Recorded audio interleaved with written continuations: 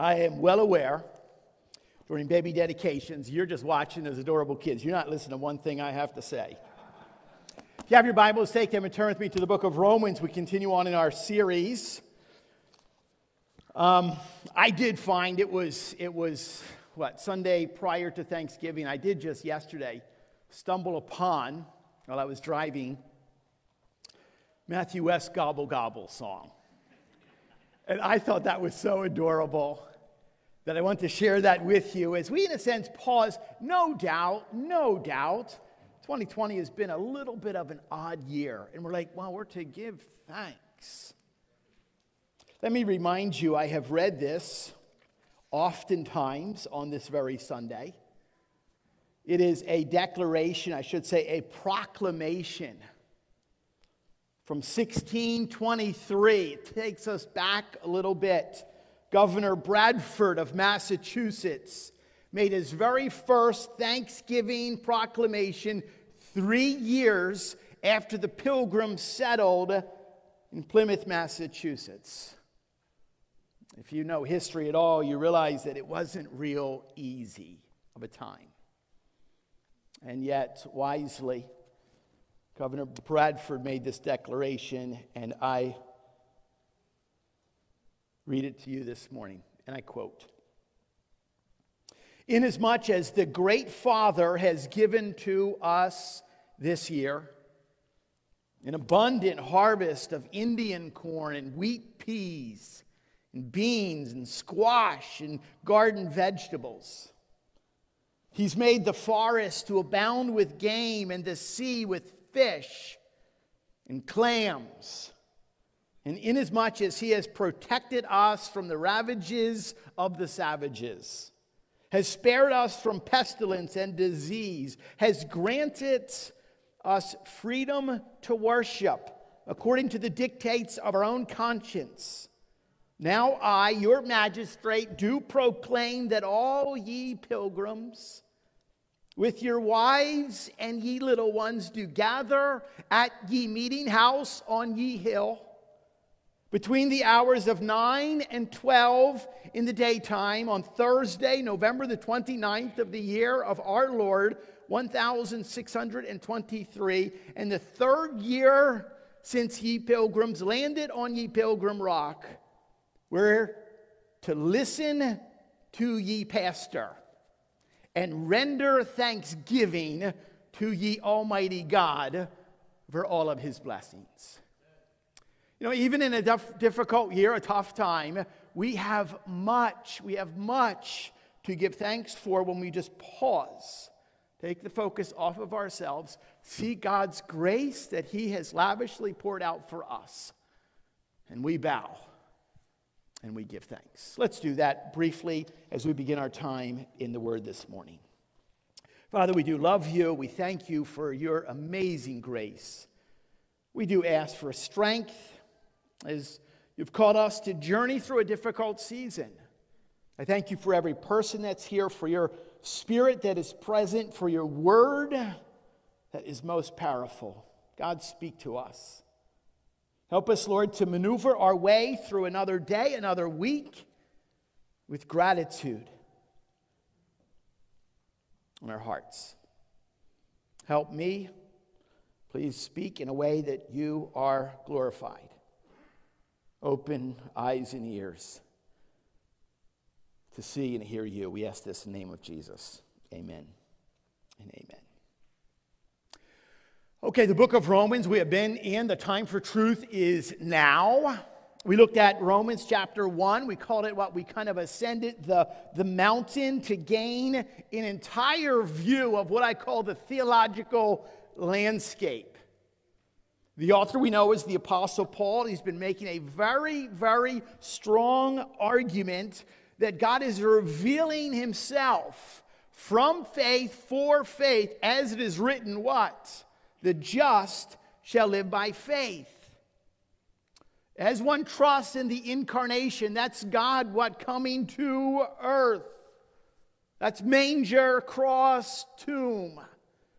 As we trust in Jesus, and also we trust in what surrounds us, the testimony of his creation, we learn the fact that all of mankind is without excuse. You can't say, I didn't get the notice on this one, okay?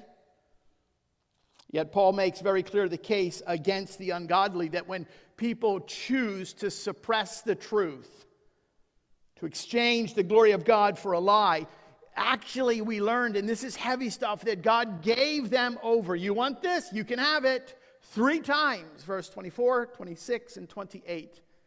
Tragic words. God just gave them up. God gave them over to dishonorable passions, to a debased mind, so much so that it results in the deserving of death. That's what we looked at last Sunday. Talk about invite your friend to church day on that subject, right? Romans 1 is dark, okay? There's no doubt about it. It's a dark, dark text. We are fully aware of it. It's heavy. So today, we're like, let's turn the page. Is there good news? Is there good news that awaits? Before we turn our attention to Romans chapter 2, I want to ask you this question. Have you ever seen something before that you're not exactly quite sure what you're looking at? Like you're looking like, I'm not. This past Tuesday night, I was coming home from a meeting, and it was relatively late, but I know it wasn't 10 o'clock yet, because as I drive home on 150, you get to the red light to turn left into Woolwich. At 10 o'clock, it starts, the red light just flashes red, so you can just stop and look. You don't have to wait there. And I remember it had to be before 10 o'clock because it was a steady red light. I pulled up to the red light. There's no other car at this 4-way intersection. And in the opposite direction, in the left-hand turning lane, just standing there in front of me was quite a majestic buck. A deer just standing like on the little yellow, the white turning. And it wasn't like huge. It was probably like 6, maybe 8 points. And you're just kind of like staring at it, like, really? As the light turns green, I actually thought, does he have the right of way or do I have the right of way? He did not have a blinker on. And it's just one of those moments, like you just kind of like, there's no one else around, you're just kind of staring like, did I just, like, what exactly? Like, that just seems weird. You know, as we turn our attention and we look at Romans chapter 2, in the wake of Romans chapter 1, I can't help but really have the same feeling. What exactly am I looking at here in Romans chapter 2? Because we know after darkness comes light, right? After darkness comes light. But in this case, it's not so. In Romans chapter 2, after darkness comes more darkness. Let's read, and you see this for yourself. I'm going to break it into 2 sections. We're going to consider Romans chapter 2, verses 1 through 5 first. Then we'll read verses 6 through 11. The word of the Lord. Therefore, you have no excuse, O man, every one of you who judges. For in passing judgment on another, you condemn yourself, because you, the judge, practice the very same things. We know that the judgment of God rightly falls on those who practice such things. Do you suppose, O man, you who judge those who practice such things and yet do them yourself, that you will escape the judgment of God? Or do you presume on the riches of his kindness and forbearance and patience, not knowing that God's kindness is meant to lead you to repentance? But because of your hard and impenitent heart, you are storing up wrath for yourself on the day of wrath, when God's righteous judgment will be revealed.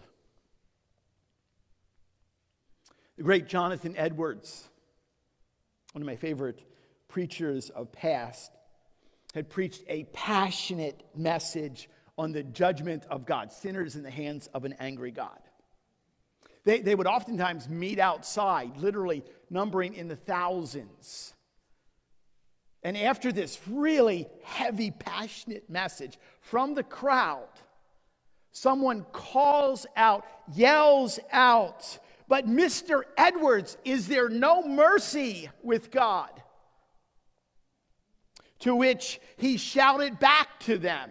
He reminded them, you'll have to wait until the following Sunday to get to that part of the message.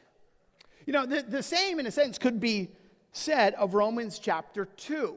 If we hope to get to the good news of Romans 2, our hopes are in vain, because Paul is not done with the bad news yet. Let's remember the situation as to why the book of Romans was written in the first place. Holy Spirit prompted Paul to write this letter to the church in Rome. We know that Paul had not been to Rome yet. He had not met these people. He was writing this letter in Corinth. He was hopefully en route to Spain, and he wanted to travel through Italy, through Rome, to get there to meet this church. And he had heard some scuttlebutt. He had heard some rumors. He had heard some news that there were some factions within the body of Christ, some division within the church, particularly dealing with the subject of soteriology, or what we would call the doctrine of salvation. And the dividing line was between Jews and Gentiles within the church. And it's quite complicated, but a very high view and overview of this is that some people believed in the church that by adhering to certain laws, by adhering to good works, that was actually necessary for salvation. Good works were necessary for justification. And the result to this is that some people actually thought that they were more spiritual. I know it's hard for you to think about that in the church, but some people actually thought that they were better than other people. That's the subject here. That's why Paul builds this case, we get to in Romans chapter 3, we're all sinners. We all fall short of the glory of God. Two very simple points I want to give to you this morning.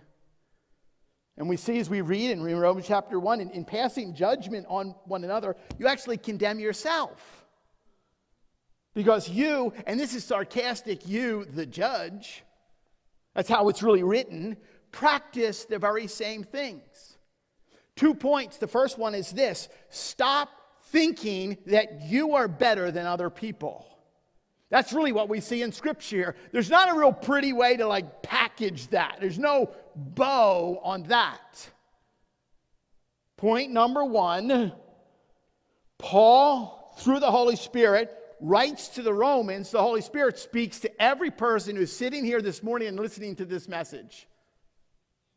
Stop thinking you are better than other people. What you're doing, it's pointing fingers. By pointing fingers at others, by judging others, by you saying you're not quite as spiritual as I am, not only is that just a start, not only is just that arrogant and boastful, but it's actually worse than that.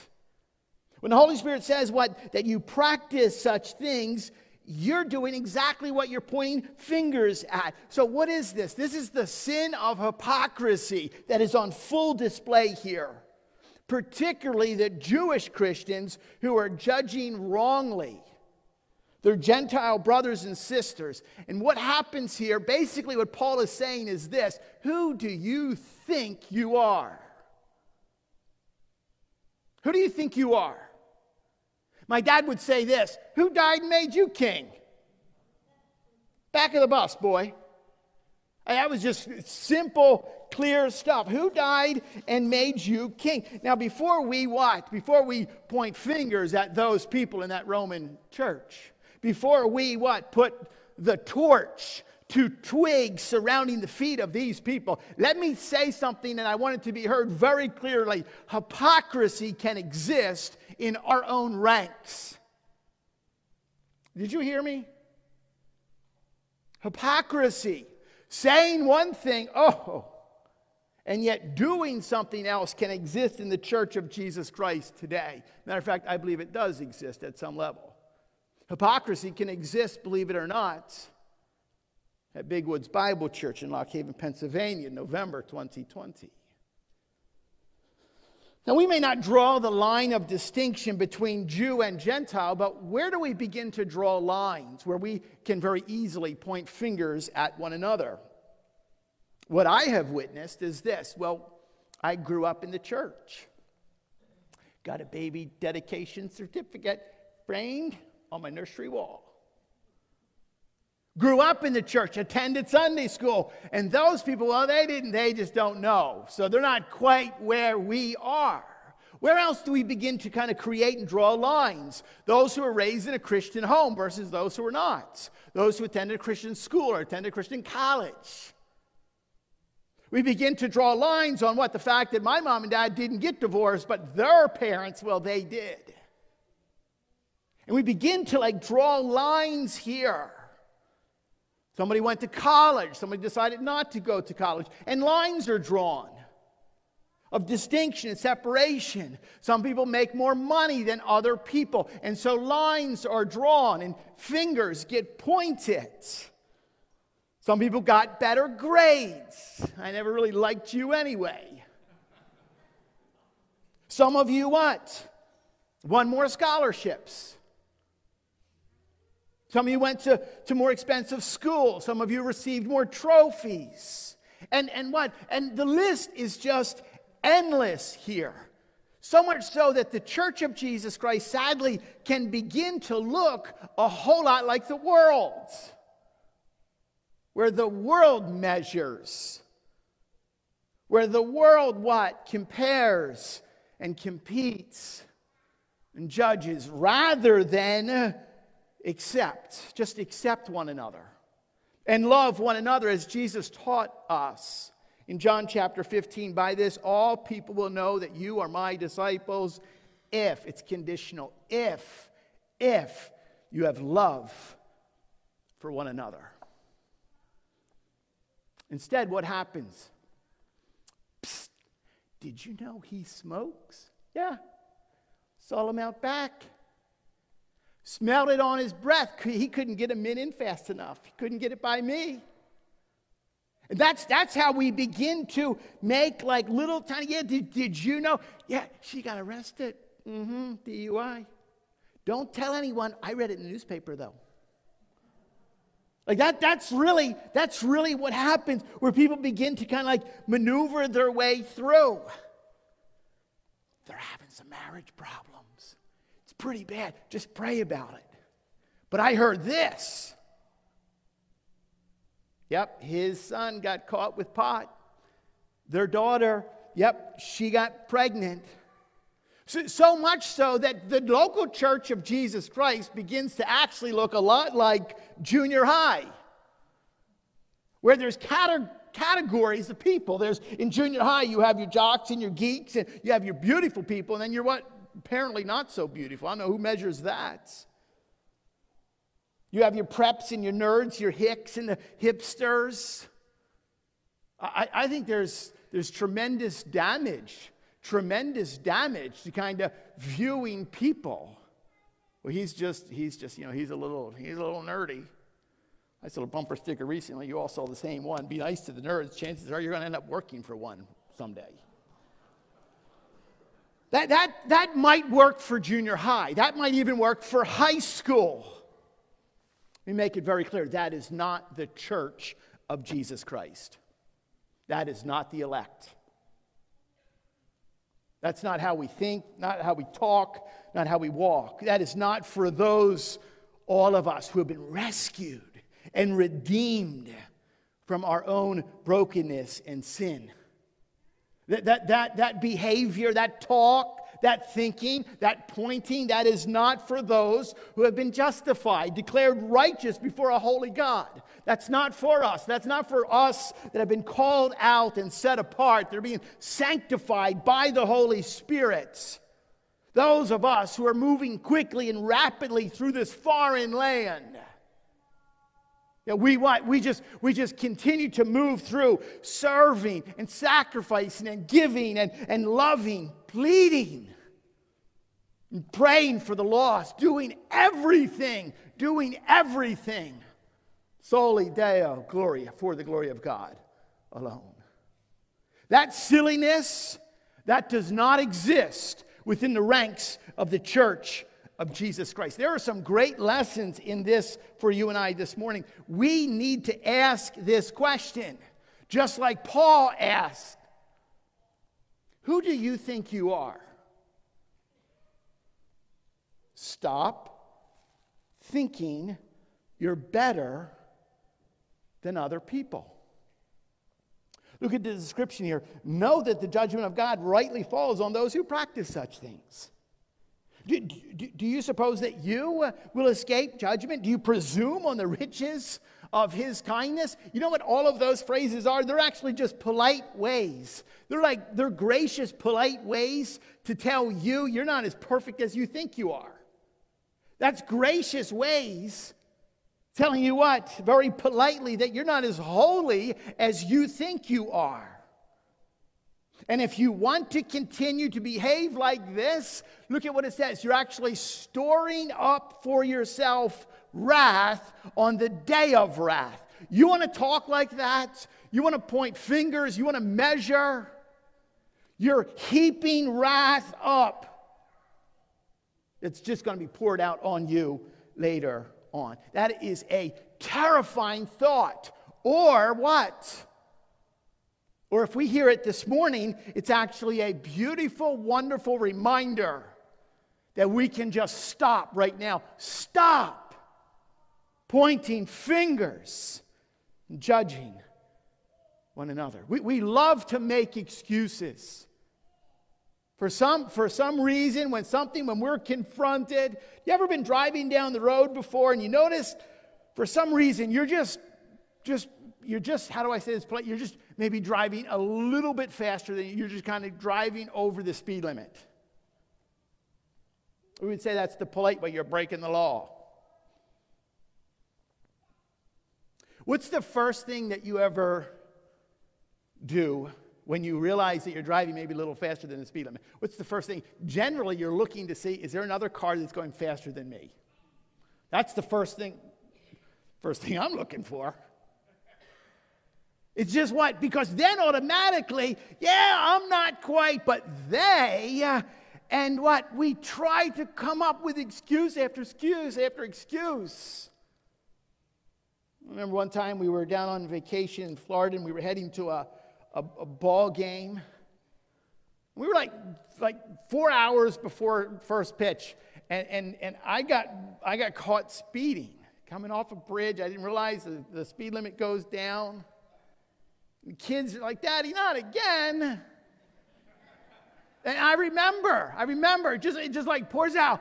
A trooper is in front of me. He's like 6'6", black guy. He's like, I'm just terrified already knowing. I don't know what I did. Lord, forgive me.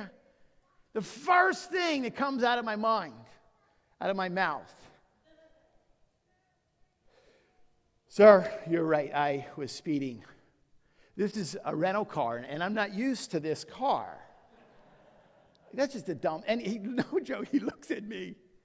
He's like, "See that cruiser in front of you right there?" He goes, "The one I drive?" He goes, "That's not really my car either." But he goes, "If you look at that little round thing in front of you, it would tell you exactly how fast you're going. It's in every car." There's no excuse. You just where do I go to driving school again? Where do I pay the ticket? You see, we automatically lean that direction. And Paul's like, no, you cannot go there. The same exact principle applies here. Keep the focus on someone else, and we get off the hook. Let me tell you this. Let me make this very, very clear. Upon the authority of the Word of God, it does not look like that. It does not work like that. You cannot keep the focus on someone else. The truth is, we hold the mirror of the Word of God before our own life. And we see where we fall short. And we don't point. We don't measure. We don't judge. There's more. Let's read. Pick it up in verse 6. He will render to each one according to his works. To those who by practice in well-doing seek for glory and honor and immortality, he will give eternal life. But for those who are self-seeking and do not obey the truth but obey unrighteousness, there will be wrath and fury. There'll be tribulation and distress for every human being who does evil, the Jew first and also the Greek. But glory and honor and peace for everyone who does good, the Jew first and also the Greek. For God shows no partiality. Translate that to everyday language. God doesn't show favoritism. The second point, start trusting that God knows the truth about all people. Start trusting this fact. Start trusting that God knows the truth about all people. He will render to each one according to his works. He shows no partiality. So in Romans chapter 1, if we see that God is holy and we are not, in Romans chapter 2, we begin to see that God is just. God is totally, totally fair. And I can't help but think again of Jesus' teaching. In the Gospel of Luke in chapter 6, where we are instructed very clearly, judge not, and you will not be judged. Condemn not, and you will not be condemned. Forgive, and you will be forgiven. Give, and it will be given to you. Listen to Jesus' words here. Good measure, pressed down, shaken together, running over, will be put into your lap. For with the measure you use, it will be measured back to you. So he's talking about the fact we don't measure, we don't judge, but it's not ruling out discernment here. Okay, this is not saying that we're not to assist the Braholics and the Fries with how they raise their little one. We're not talking about that. That's not judging that we're talking about in Romans chapter 2. We still have to speak into one another's lives. We still have to hold one another accountable. There's still a necessity at times, tragically, for church discipline. There's even there's times for the court of the law to speak into one another's lives. But what he is saying is this: stop criticizing, stop cutting on, stop trying to find fault with others. We have a responsibility to speak into one another's lives. Hebrews chapter 10, what? Stir up. Stir up to one another.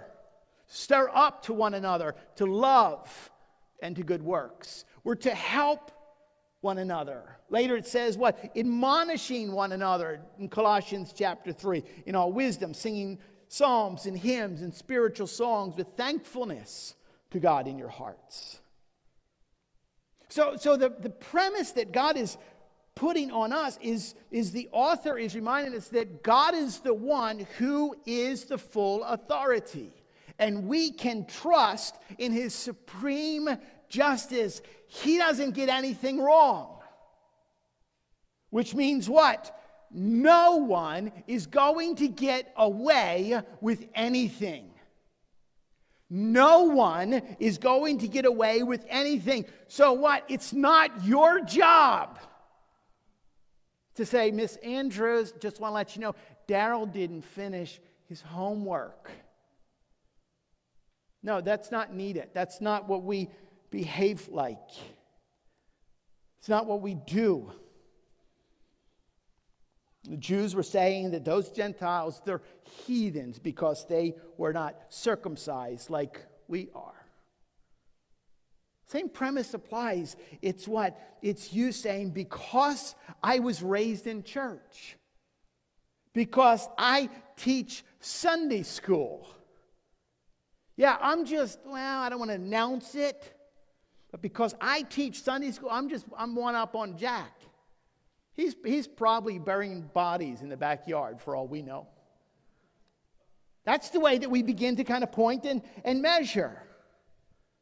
The text is what? Take the badge off, okay? There's no spiritual sheriff responsibility that you have. Trust God to make the call. Proverbs chapter 15, the eyes of the Lord are in every place, watching the evil and the good. Which comes to what? To those who by practice in well-doing seek glory and honor, he gives eternal life, we see in verse 7. Or the flip side. But for those who are self-seeking, do not obey the truth, there will be wrath and fury. Just pause on this. Eternal life, wrath and fury. Wrath and fury or eternal life.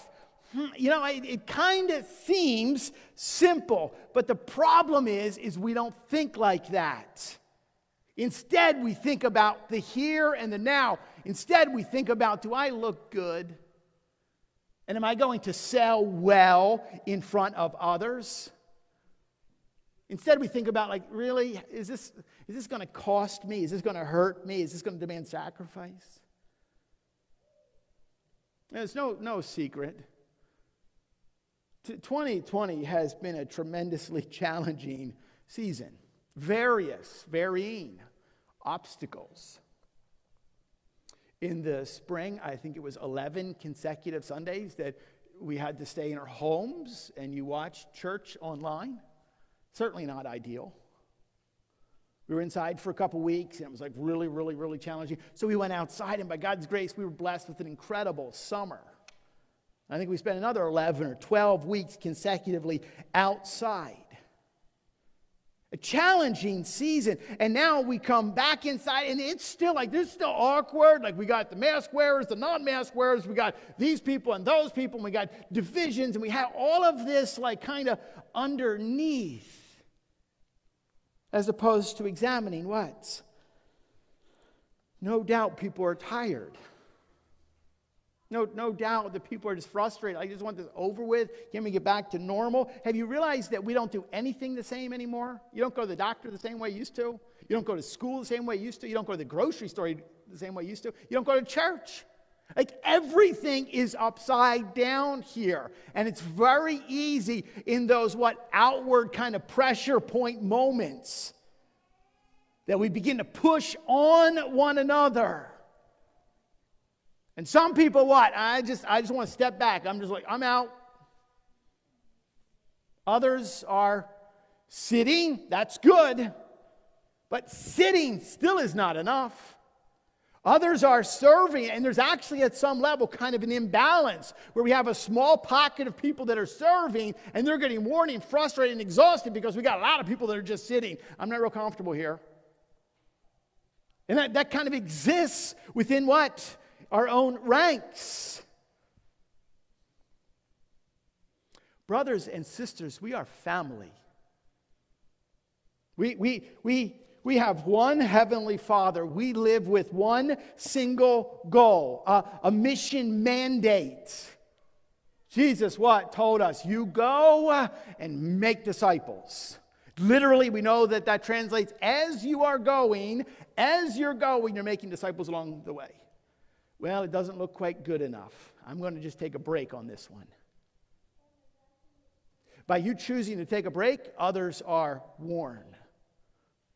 And what's happening is that there's pressure points and there's fingers that can very easily be pointed. How do we go make disciples? Well, it's pretty simple. On our mission right here at Little Big Woods Bible Church in Lock Haven, Pennsylvania, we love God and we love people. Yeah, but you don't love the same people that I love. And you don't demonstrate your love for God the same way that I do. And what happens in that? We have a simple vision. We build relationships. Well, some people build relationships with time together in talking. Others build relationships in time together by activity. Well, we're to build relationships. Why? So that God is glorified. Single purpose. So that the mission remains the same. Lives in our community need to be transformed by the gospel of Jesus Christ. And what's happened is I've actually heard, do you know that they voted Democrat?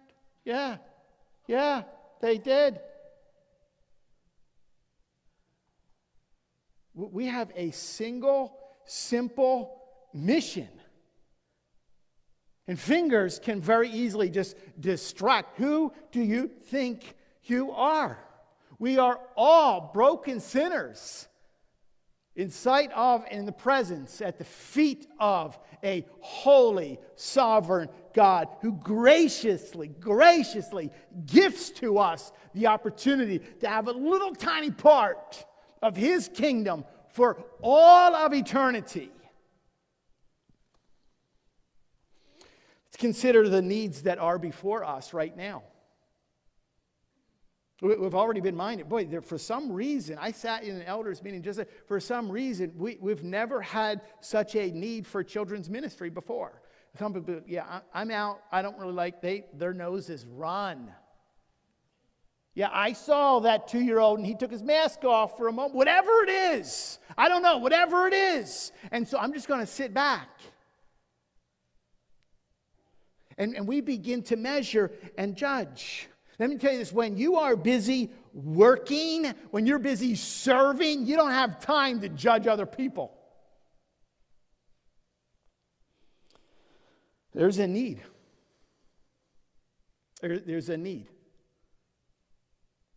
There's a need for us to be faithful. There's a need for us to share one another's burdens and so fulfill the law of Christ. Why? Why? Because there is a holy, amazing, sovereign God who has invited us graciously as what? Broken sinners to be in relationship with Him. God in His graciousness revealed that what? We don't have it. We don't have it. I don't have it. You don't. And so He made a way for us by sending His own Son, Jesus, Philippians 2. I'm going to look forward to preaching that on Christmas Eve.